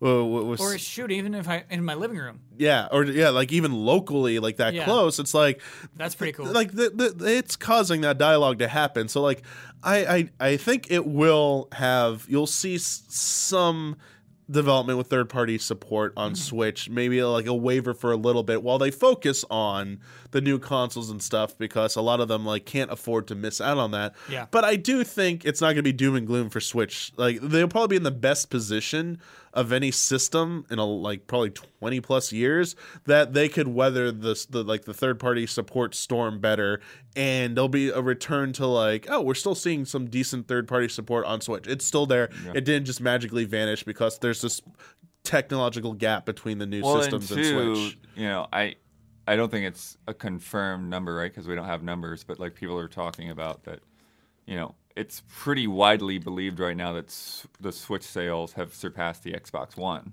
Mm-hmm. They were very close to because we don't have them. We have up to a certain date, but like it's been some time since that date. They most likely have surpassed. So he's like saying, buddy, you think I'm scared of Xbox? Yeah. He's like, I get that. Yeah, it's like. Yeah. I mean, but the saying goes like those systems like PC, like Xbox, PC, PS5 have always been in like their own little like environment where like games will just run, especially since like their architectures, they've like adapted such similar architectures. It makes it a lot easier for those games to run on them, and like ports and stuff like that and upscaling like that. It's just like assume that you get a third party game unless there's some exclusivity deal, you're getting the game on all those platforms. As always, Nintendo has been like in this weird kind of like the Venn diagram, like next to it, like how big has that like overlapping space been? And I think with the Switch, we've gotten the most overlap since the GameCube, basically. Yeah, it's a lot of I think a lot of people have both. And I think even like Matt Piscatella had some statistics, at least in North America, of what that looks like. And yeah, it was like 40%. Of like people who have a PS4 had a Switch. It was like a ridiculous number. That's I'm very 30. That stuff. I'm like super high. Like would actually absolutely expect to be the case. Yeah. We had 2 patron questions regarding this. I think one was from Wavy Chula. I think we've kind of a little talked about it. They just want to know like what do we think Nintendo will need to do to not be affected by the release of PS5 and Xbox Series X. I mean, strong software lineup and like still working with third-party publishers. So like, what is it going to take to keep games coming on there? Obviously, and it remains to be seen what the cross-gen strategy is. Period. Like how many games are only going to be PS5? How many games are going to be both PS5, PS4? And if they're doing that, how much harder is it for that also to include Switch, so it's a good point because that seems to be the first real split between Microsoft and Sony in terms of like everything's been so similar, and then we get the reports that Microsoft's like, oh, we absolutely are pushing for exclusivity on Xbox Series X. Like you will get games you can only play on here in PC, but like not on Xbox One. Backwards. Sorry, backwards. I got backwards. Thank you, Kyle. You're like, wait, dummy, you're dumb. Xbox wants them to be like you're gonna be a few years before you even see exclusives on Xbox One. Sorry, there'll be the cross gen will be going on for quite a while on there. Whereas Sony is like, you're getting some PS5 exclusive experiences that you can't get on PS4 very soon. After like probably right at launch, you'll probably have something like that. Schreier says at launch. Yeah. And that's very different philosophies right there. It's kind of nice to see that. Just wanted to acknowledge that. Sure. Morgan's question, there's one part of it I think is a little bit interesting. About the rest of it, not too interesting. Let me rephrase that. Yeah, all right. We've covered most of this. There's it. one more interesting part Cool. that I don't think we touched upon really, as the other 2 consoles have been investing more in the way of service and value for their customers. Should something happen with the economy where people need to turn to value, can Nintendo remain competitive with Switch and their quote-unquote Nintendo tax? So Nintendo does put a premium on its games and its services. So is that something that should be a concern to them with the new consoles coming out? Nope. Yeah. They're going to get away with Link's Awakening for $60 for the rest of the generation. They're going to get away with it. Yeah. I think this is the reality. Yeah. And like even in the face of when they're like not doing well, they don't waver from this. Yep. They almost never waver from this stance. You will be paying full price till that game becomes a million seller, and then even they don't do that much anymore. The million seller thing, like it's like maybe in a few years we'll give you like $5 off. I know. For a weekend. Yeah. Remember that? What was it? The tickets or whatever? Like the vouchers. The voucher system. Those were cool. That was like that actually was the first time I was like, oh, okay. I'd like to see more of this actually. Yeah. But yeah, Nintendo. Oh, man, that online app. Oof. You know what? What's funny is, it's not premium. It is cheaper, but I feel like the value you're getting for it is cheaper. The value of the Nintendo online service has been going down steadily. They're not. They need to do something this year, hopefully. I mean, they don't have to. They can continue doing whatever the heck they want. But for me personally, it's getting to a point like you're not adding any more games to your Super Nintendo. Like, where's more Super Nintendo games? I know you said it's gonna be sporadic, but like, this collection sucks now. Like, I'm getting bored of this. I mean, it seems like Nintendo, the NES games were at least pretty consistent. I'm not even getting SP versions of Super Nintendo games. Right. Yeah, Like, yeah. where's my SP version of something? You're not even doing that. Like, it's just reeks of they've kind of like given up on that aspect with no real reason why. Like, I thought maybe, they're just gonna start selling them on the eShop, like direct, like individual games and stuff. That hasn't material. There have been collections, but Nintendo hasn't said anything about doing that They haven't had themselves. anything to do with Nintendo, And then, yes, they do amazing support for Tetris 99, but anything else coming? I think there's been one Super Nintendo update, and they added two games. They added two Super Nintendo games and two NES games. Yes. Right. Yeah. And the NES games they added were kind of neat and weird. Yeah. It was Crystalis and That was the Crystalis update, I think. Yeah. the one other one I forgot. But Another title I've never heard of before.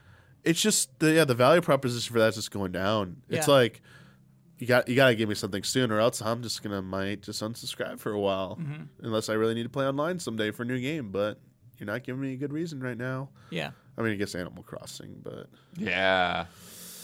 after Animal Crossing, it's like, hey, Yeah, but after Animal Crossing is like a year and a half, at least for me. they got blood. I mean, how much online are you going to play at Animal Crossing?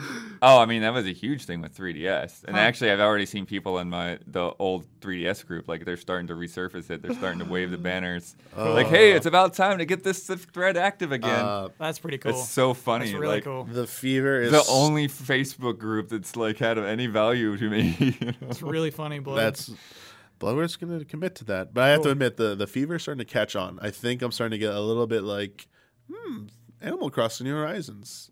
I might begin this day one just to capitalize on like everyone. I don't know if I don't want to miss it. Sure. I think for that first month, I might be in. Yeah. After that first month, I'll probably be out. Yep. But Digging holes, finding some fossils. Yeah, maybe a week. Can't hurt. Yeah. Maybe a week. We'll see. But yeah. A lot of this, though, we need to like this. We're just also assuming the software part. We really need to see this direct. We need to see what they got in store. Yeah. Like there's been so many rumors going around, not about the direct, but like what games they have coming out in the rest of the year. It's getting to that point where there's being so much chatter. It's like, give us something. Like just talk about stuff, Nintendo. What's so funny is I've come to respect the value of games that we haven't seen too much of. So Metroid Prime 4 was a bad announcement, and it's been too long since they announced it. However, it's at least a thing that people think about and associate when they think of the future of the Switch. And so I think that when these next-gen consoles do come out this fall, there at least needs to be 2 or 3 unreleased Switch games that people are looking forward to. Yeah. So there needs to be games beyond games, and that's the way to combat it, is to keep people excited about your consoles, actually to have a list of games that they're just still anticipating. I agree. I need that list. Yeah. I need the list, Nintendo. Sometimes games that we don't have are more valuable than games that we have.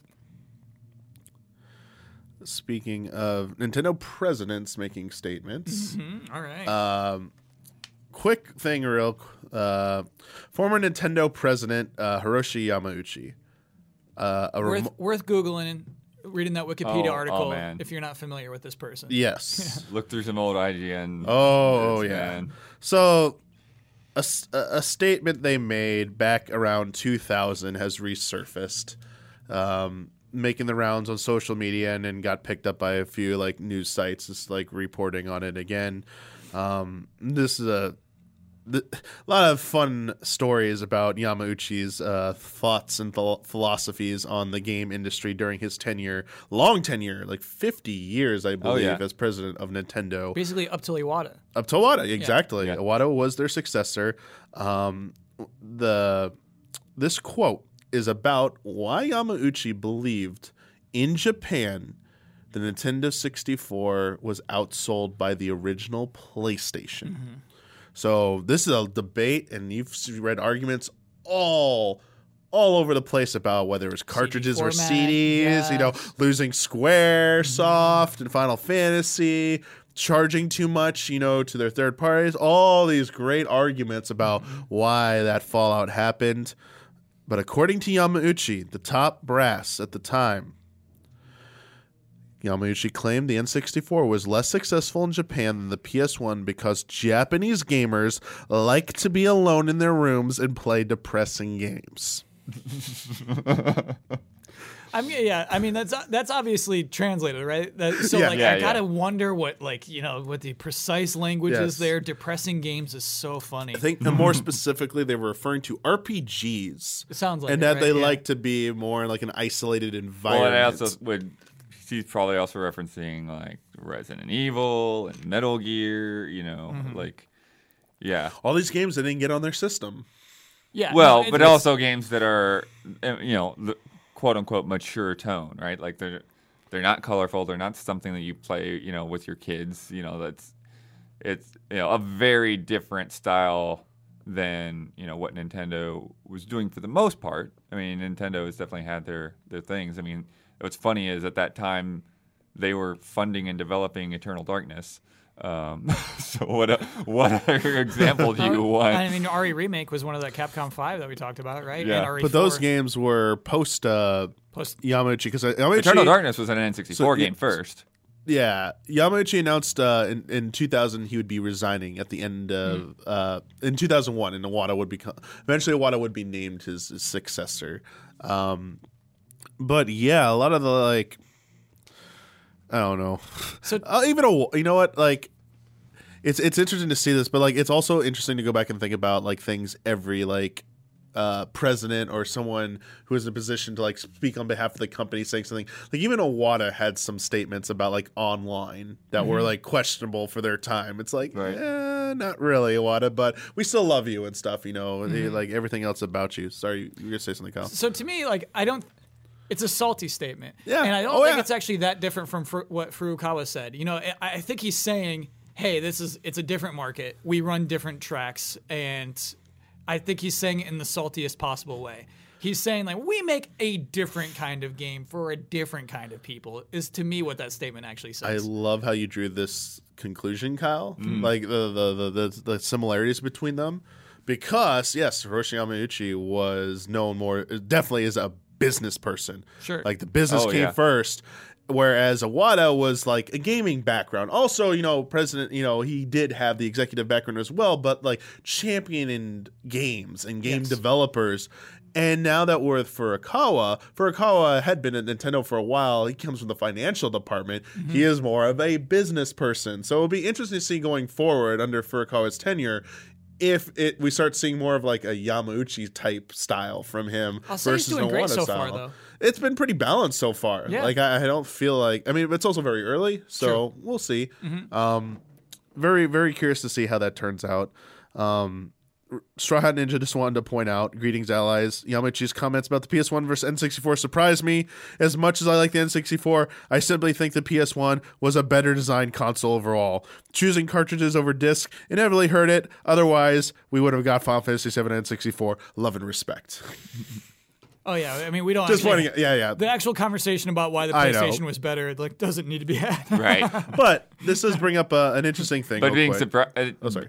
Being surprised by anything Yamauchi said is, I We could couldn't- do I couldn't be. multiple episodes Yeah. of the show about Yamauchi statements and go down that memory lane.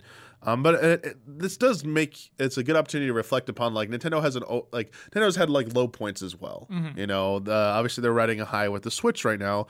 But Tanner wants us to think about some low points here.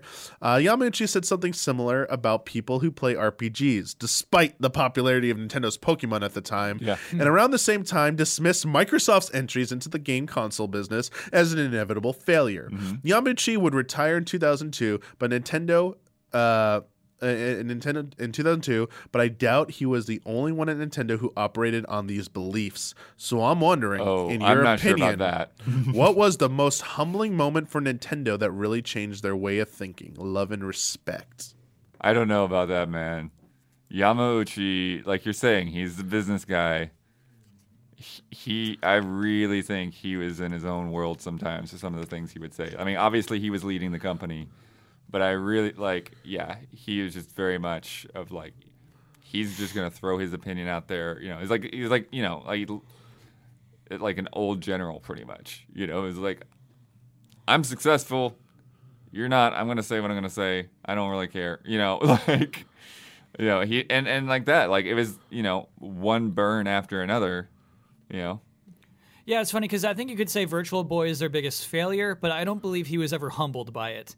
And like the moment I think of, most humbling moment for Nintendo, I think it was unprecedented and still hasn't been matched, is the price cut from the 3DS. I think it was 6 months or shorter after the console had launched. Iwata apologized profusely to everybody who had already purchased a 3DS, and then there was the program for free games, free NES and Super NES games. I forget what it was called. Early Ambassador program? Ambassador program, yes. Where they gave you a bunch of free games, many of which never came out on the 3DS for sale. You just had to luck in and being an ambassador in the first place. I don't think that's ever been matched. We're going to give you free games. We're so sorry that this happened. We're sorry that we're cutting the price. But I think they were so taken aback by how unsuccessful the 3DS was at launch. Yeah. It was really a moment of like, we have to turn this around now. Yeah, and they did. Yeah. And that's the craziest part is it worked, and then the 3DS obviously became very successful. That's a really good example there. I think that was one of their... Yeah, I just remember the bow and stuff, like the apology. Like that is a very big deal. I mean, everyone's always go to the obvious one. Like, you know, we talked. Like, you said Virtual Boy, but like, you know, whether or not they viewed that as a failure. But like Wii U, another one. You know, but I think that's been like covered to death. I mean, but I think the most poignant part of that is like just the botch of the reveal. Just not having not understanding and needing like 2 whole E3s, almost 2 years to try and convince people what the concept was and failing. Like that should have been like a red flag right there. Like maybe we should stop and like rethink this. Like let's like you know, let's not like what this seems like a bad idea. We got to do something. And naming, like, was it as simple as picking a different name or something? Because everyone mistook it for Peripheral and stuff, and it's like, oh geez, like all the anecdotes of people coming into GameStops and stuff going, can I get the Wii U gamepad? And like, you need the system. No, I just want the gamepad for my kid's Wii. And like, no, it's a whole system. It's like, how, like, that to me was just like so weird because they've been so on point with messaging, like. That never seemed to be a problem for them, and then all of a sudden, like this, even with like 3DS and stuff, was like, yeah, they didn't make the sales, but like the concept was very easy to understand. This was just like, I just couldn't believe what I was seeing. Yeah, like they were so proud of the Wii name. Remember before the E3, like we revealed it because we wanted you to get all those dirty jokes out of your system and stuff, and just focus on the games when we come to E3 in 2006. And they're like, oh, we're patting ourselves on the back because we did such a good job with this name, and in turning it from one of the most unique, like successful names into like you added a U and you ruined it. Yeah, like this is you completely missed the point. That was just like I feel like that hopefully taught them an important lesson because you saw they came back with Switch and it's like I was so worried about that system's name. I was like, oh dear, please get this right. And when before you heard Switch, and then when they did the premise video, like the concept video, and like the snap, I was like, oh, and then pulling, I was like, thank you. Yeah, that was probably what they spent the most money on was getting this right. And the software the Switch launched with was so encouraging. I would say, not just another game that looked like HD Mii's running around. Like, was their concept video. It's like, no, this is not what I want to see. I don't want to see Wii Sports running on my... That's not the first thing I want to see about Wii U. Yeah. I want to see that Zelda demo you showed off later that never came into existence. Right, yeah. It's funny for something, you know, going through all that stuff, like talking about like old announcements and stuff. I remember what was really funny is when the first NX reports came out. It's when we were at Nintendo for the Splatoon preview event, and so Reggie comes downstairs and he's like, "Hey, you know, we want to acknowledge that we announced that we're working on a new system. We're calling it NX. We're not going to say anything about it. Enjoy Splatoon." They got a whole room full of reporters. We're not going to say a thing about it. That's in so your funny. building. Yeah. No, it's probably what? NX. Bye, Reggie. NX. But so, you know what? They had to announce NX so early, again, so people didn't lose faith in the company. Right. It was basically their way of acknowledging that, like, hey, we're riding out Wii U for the rest of this thing's life cycle, but we have plans. I mean, it's too late to save this stupid thing, but we have plans. One of the shortest life cycles, though. Because Nintendo traditionally gives everything almost like 5 years. Yeah, it had to go. Did dude. not. It had to go. Did not get its time. Lastly, I think that breaking up with Sony to have a deal with what's the company? The CDI company? Philips. Oh yeah. Just probably. I'm sure someone was ashamed. I don't think they're ever publicly ashamed of that, but I assume someone has to be so ashamed of that decision. I think that probably led to the most salt Yeah. possible between Yamauchi and Sony. Yeah. Oh, sorry, between Sony and Yamauchi. I mean, that's the whole story. Is that like Sony got so angry at that, they're like, "That's it. We're gonna show you, Nintendo." Like, And then they dominated the market. it's their own fault. They created their own worst enemy. Yeah, they created their downfall during the next generation. Yeah. And then that led to Square Enix leaving them, which also caused a lot of Squaresoft, which led to even more salt. Just like mounds of salt during that era. It's like everything coming out of Yamauchi at that point was just like, hate everyone. It's all your fault. Anyway, yeah, it's nice to think about the mistakes they've made and how they can how they've adjusted to each of them. Because I feel like this happens to all the major, especially the big three. It's happened to Sony, obviously like going PS2 to PS3. We got to learn a little bit here. And then more recently, 360 to Xbox One with Microsoft. Do you know what I think the big turnaround for PS3 was? The character Kevin Butler introducing a price cut. Kevin Butler. I honestly think that was a huge pivot Kevin for them Butler. and their public perception. Yeah, Wasn't his appearance something with a Nintendo system the thing that got him in trouble? it was a car tire commercial, but I think they were using a Nintendo Like console the in Mario the car Kart commercial. wheel, Yeah. Mario Wii wheel. Yeah, it's so dumb. So disappointed. Yeah, with that no, you're ending. right. We see these kind of pivots from time to time. It's cool. I've got one quick little statement, quick story from a patron, and two final questions Sure. to wrap this up. This first thing comes from Space Dom. Not a question, just a sweet story. A couple of years ago, a friend of my brother was confined to the hospital for several weeks due to an operation. So my brother and his friends pitched in and got him a Switch so he could while away the hours in Breath of the Wild. He made a full recovery, and this week he returned the favor and bought my brother a Switch. Not wanting to feel left out, I got him some eShop credit, so now he's all ready to go with Smash Ultimate, Untitled Goose Game, and Binding of Isaac. He loves the snappy menus and the fact that he can take his favorite twin-stick shooter, The Binding of Isaac, on the go. I'm very happy for him and hope you are too. Thanks, Space Dom. Nice. This first question from me, 123, is about something. I think these next two questions I feel are for Kyle. Wow. Okay. Okay, I'm ready. All of us can answer them, obviously, but like I feel they heard you were going to be on the podcast, and like we got to know Kyle's takes on these. Wow. Nintendo's recent financial report has mentioned that Nintendo is working with Illumination Studios for the upcoming Mario movie. Yeah. And how they're proactively involved in development and production of this movie. Their estimate of this movie coming out would be 2022. That would be year 5 of the Switch existing, and also the 5th anniversary of Super Mario Odyssey on the Switch. There was also a 4-year gap between Super Mario 3D World, which came out in November 2013, and Super Mario Odyssey, which came out on October 2017. My question is, if Nintendo was really working hard at making this Mario movie, would it be wise for them to make a second Mario Odyssey, or would they try and do a tie-in movie game promotion that could reboot the franchise? Thank you, allies, and I hope you have a fantastic day. So here's what's strange is any other day, I would say no way.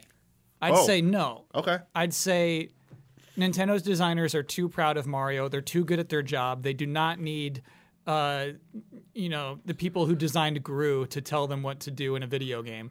But you're right. They brag about how involved they are with this movie. Still no. I'm going to say no. There's no tie-in video game. Maybe promotions. Maybe, Smash Bros. Will have something going on, a new Mario skin. But no tie-in game. Final answer. Okay. Right? I agree with you, Kyle.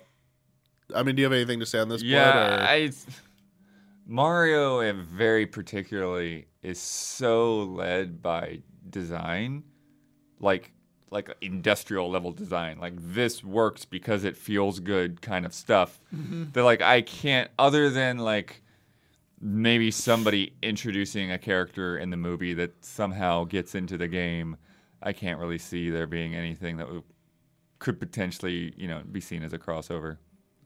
And the idea of a reboot is just no chance. Yeah. The Odyssey is just the best-selling Mario game in years and years. Like, no way. I think the theme park is like the extent, the movie and the theme park. Yeah. Like, you're seeing what they're doing with the theme park conceptually. I think that's where you'll see any of this stuff, like the most of it. But to your point, Kyle, I think maybe it's Smash Ultimate in 2022. You see a Minion assist trophy. Yeah. Like, that's it. Okay. This Minion shows up, assist trophy. I love it. That's it. What's crazy is what I thought this Mario movie would be is what the Sonic movie is. Is Sonic appearing in a real-life, real-action thing outside of his own world? That's what I swore this Mario movie was going to be. It's all going to be CG. That's Yeah. great. Yeah. The entire movie is CG. Do you think it's still Mario popping out of his own world, though? I still do think it is. I hope not. You think it all takes place in, like, Mushroom Kingdom? I get so sick We've heard of nothing about what these movies premise that, or like, anything, right? we're going to bring back Smurfs, but it's going to be, like, some stupid thing in New York. Like, who Yeah. cares? Like, Yeah. It's the easiest way to write that, though. And that's exactly what the Mario Brothers movie is, right? It's just like, here's the Mario Brothers. How are they and gonna- they're doing some stupid thing in New York. Like, the comedy they're going to do for it, because there's going to be comedy in Yeah. it. They're going to try comedy. Yeah. It's like, it's going to be slapstick, right? Mm-hmm. It's going to be like goofy stuff. So it's going to open like, I don't know if it's going to go to the real world. I mean, I could see it. Hire Kyle, the but, guys like, that used to work at Alpha Dream. They need to be in on this.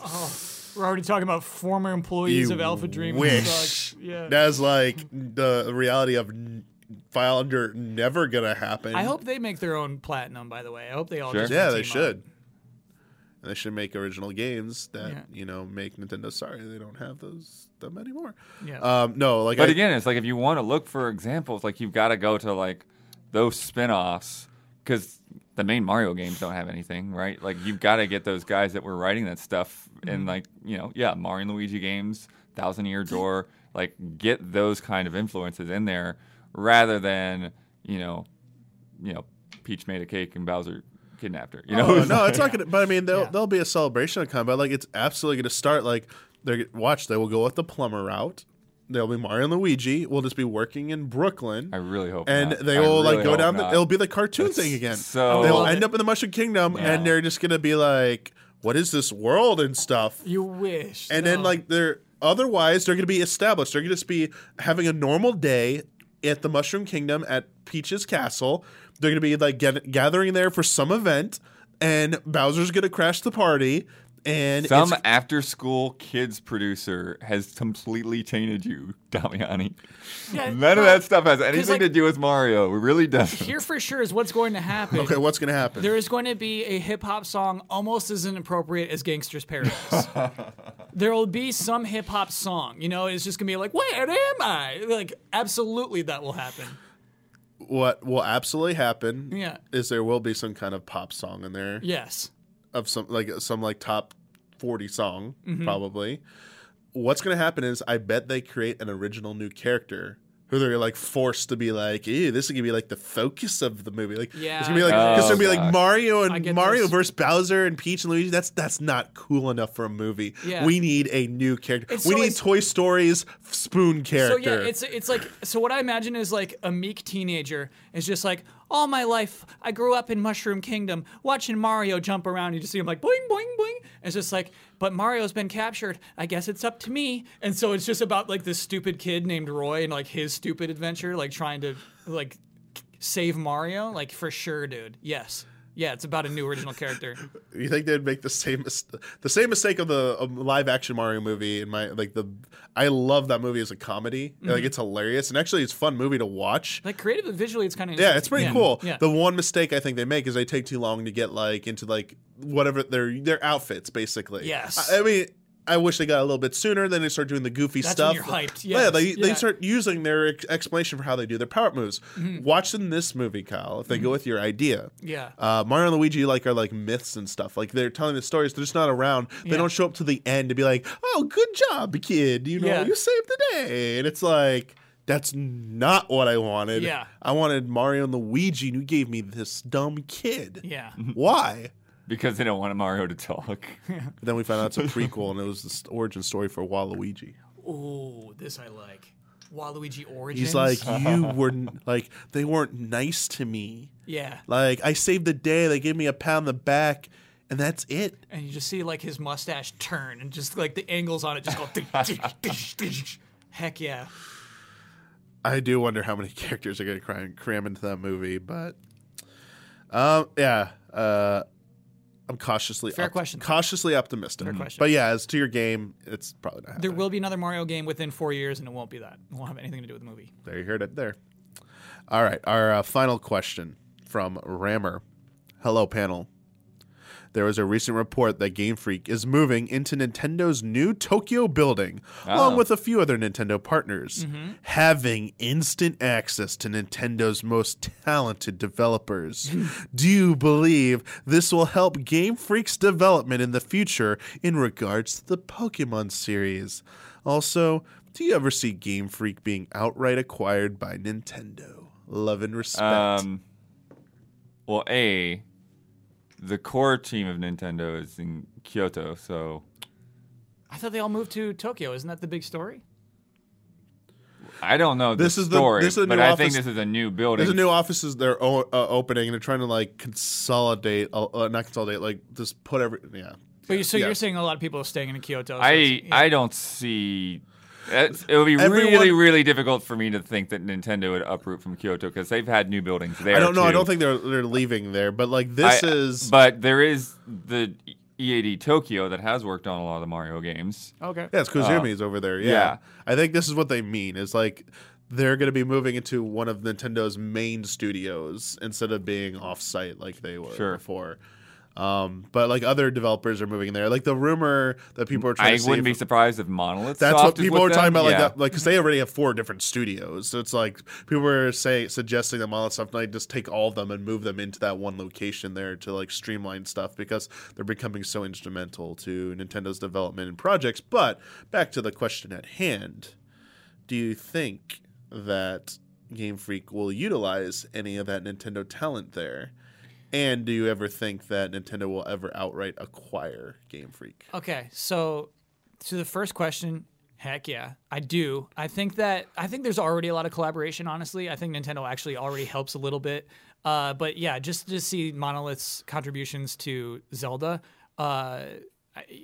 Obviously, we don't know what was what. We don't know how much they contributed, but you can just feel it. You can feel the influence. Wait, to Breath of the Wild? To Breath of the Wild, yeah. Yeah. We absolutely know what they contributed to that. Oh, well, like specifically? Yeah, there's like interviews and stuff out there about the development of Breath of the Wild. We don't know about Breath of the Wild 2 if you Sure, mean no. that. No, I mean, how much did they help with Breath of the Wild? They can contribute on previous games, including previous Zelda games, which we don't know what they did on those specifically.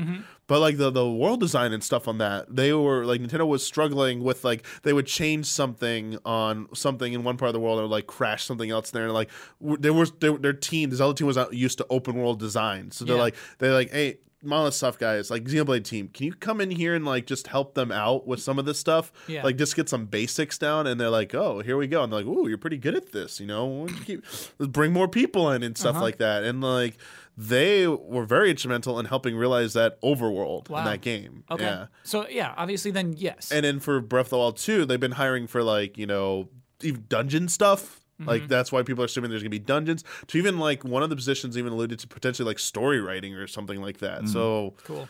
they seem like they're even more heavily Monolith involved. helps a lot with his But games. I like what you're thinking, Kyle, because like when I think of someone to help Pokemon and realize more ambitious Pokemon games, I do think of Monolith Soft helping out that overworld in a new Pokemon game. Yeah. That wild area, if only Monolith Soft had handled it. To the second question, Yeah. Game Freak owns 1/3 of the most lucrative merchandising and IP in the planet. So no, Nintendo could never afford to pay for a third of them because it's like, hey, do you want a huge sum of money every year for the rest of your life, or just like a pretty big sum of money right now? Like, no. Like, if you're Game Freak, you believe that your Pokemon income is going to be crazy for the rest of your company's lifetime. There's nothing Nintendo could offer you. I was gonna say, I think it's more that Nintendo, Yeah. like, there's nothing Nintendo could offer that's worth it because, like, they're just gonna keep making money. It's gonna keep printing money. Yeah. 'Cause Nintendo does have a ton of cash. Mm-hmm. They do have a ton of money. But I don't think that's what they're interested in. Like, Yeah. having, as you said, the most valuable media IP in the world. It's like, sorry, Nintendo. You can have a piece of this, but you're not getting the whole thing. Yeah. Yeah. Yeah. In a weird no, I don't know. I mean, I won't say never is never. Yeah. Like, things could change, but as it stands right now, I don't see it happening anytime There's soon. just no yeah, incentive. there's Yeah. there's The most no I could good see reason is for like it. the gaming division part of it, like with like Game Freak being like as close to being completely managed and operated by Nintendo proper, but like it still has oversight from like it goes up to like the Pokemon Company and stuff as well. It's like I think they're so intertwined. Like it's really hard to see them separating or something like that. But like specifically the Game Freak, they're still going to remain. They're going to still want to retain autonomy on some level. Yeah. But like in terms of like I meant the game development part of it. They might concede like, okay, Nintendo, you can step in and have more of your teams help make the game, and like you have creative oversight on the game. But like that's not changing anything at like a higher level though. Like we're never going to concede to that stuff. But yeah. I mean, I always wonder what their obligations are. Because Creatures Inc. is like, yeah, we do the 3D yeah, models. yeah. It's like that is your entire contract. Yeah, we do like the character design stuff. Like, oh, okay, all right. It's like it's like it is feels like the most complex relationship because like even with like not Hudson, jeez, HAL, holy crap, HAL okay. Laboratory. It's like trying to say PAL, HAL Laboratory, and intelligence systems where like Nintendo's involvement with them, but like they don't outright own them. It's like, Right. oh yeah, you got to remember that and stuff. It's like, but like they really don't do anything for anyone else anymore. It's like we're Nintendo basically. Whereas like Game Freak's like, we can make games that aren't. We're gonna go to Little Town Story on the PS4. Yeah, sorry about that, Nintendo. Yeah, we're gonna make mobile games without we don't need you. Yeah. Like I think they do like that. Although nothing besides Pokemon has been anywhere near successful. I think for them, unfortunately. Yeah. So that could be the thing Nintendo always holds over them. It's like, yeah, about that. If What are you gonna do? Yeah, if Pokemon starts floundering, what are you gonna do about that, my Game Freak? gosh. That would be a shame. No way. Oh, you gonna make money off Tembo? Yeah, that'd be a shame if this new deal we got going brings Temtem to Switch. Oh my gosh. They're not scared. Game Freak's I not know scared. they're like they'll be like scared. they're like sure, bring your Temtem, whatever. See Yeah. you in a year with our 16+ million sales in a month and a half. Yeah, not gonna happen. But it's nice to dream. I think it's one of the strangest deals in video games. That 3-part ownership. It's one of the most strangest, and it's one of the ones that I think a lot of people just constantly mistake things because it's so easy to. Like you just say, like, yeah. oh, in Pokemon, Nintendo. Yeah. It's like, oh, well, technically, and it's like, I mean, I do it all the time. I just don't care anymore. I'm like, you know what? To the average person, they don't know the difference. It's Yeah. like, just who cares? But for those of you who do know the difference, and appreciate it, I apologize whenever I don't get those things right. But hey, let's make it easy. Game Freak, sell to Nintendo.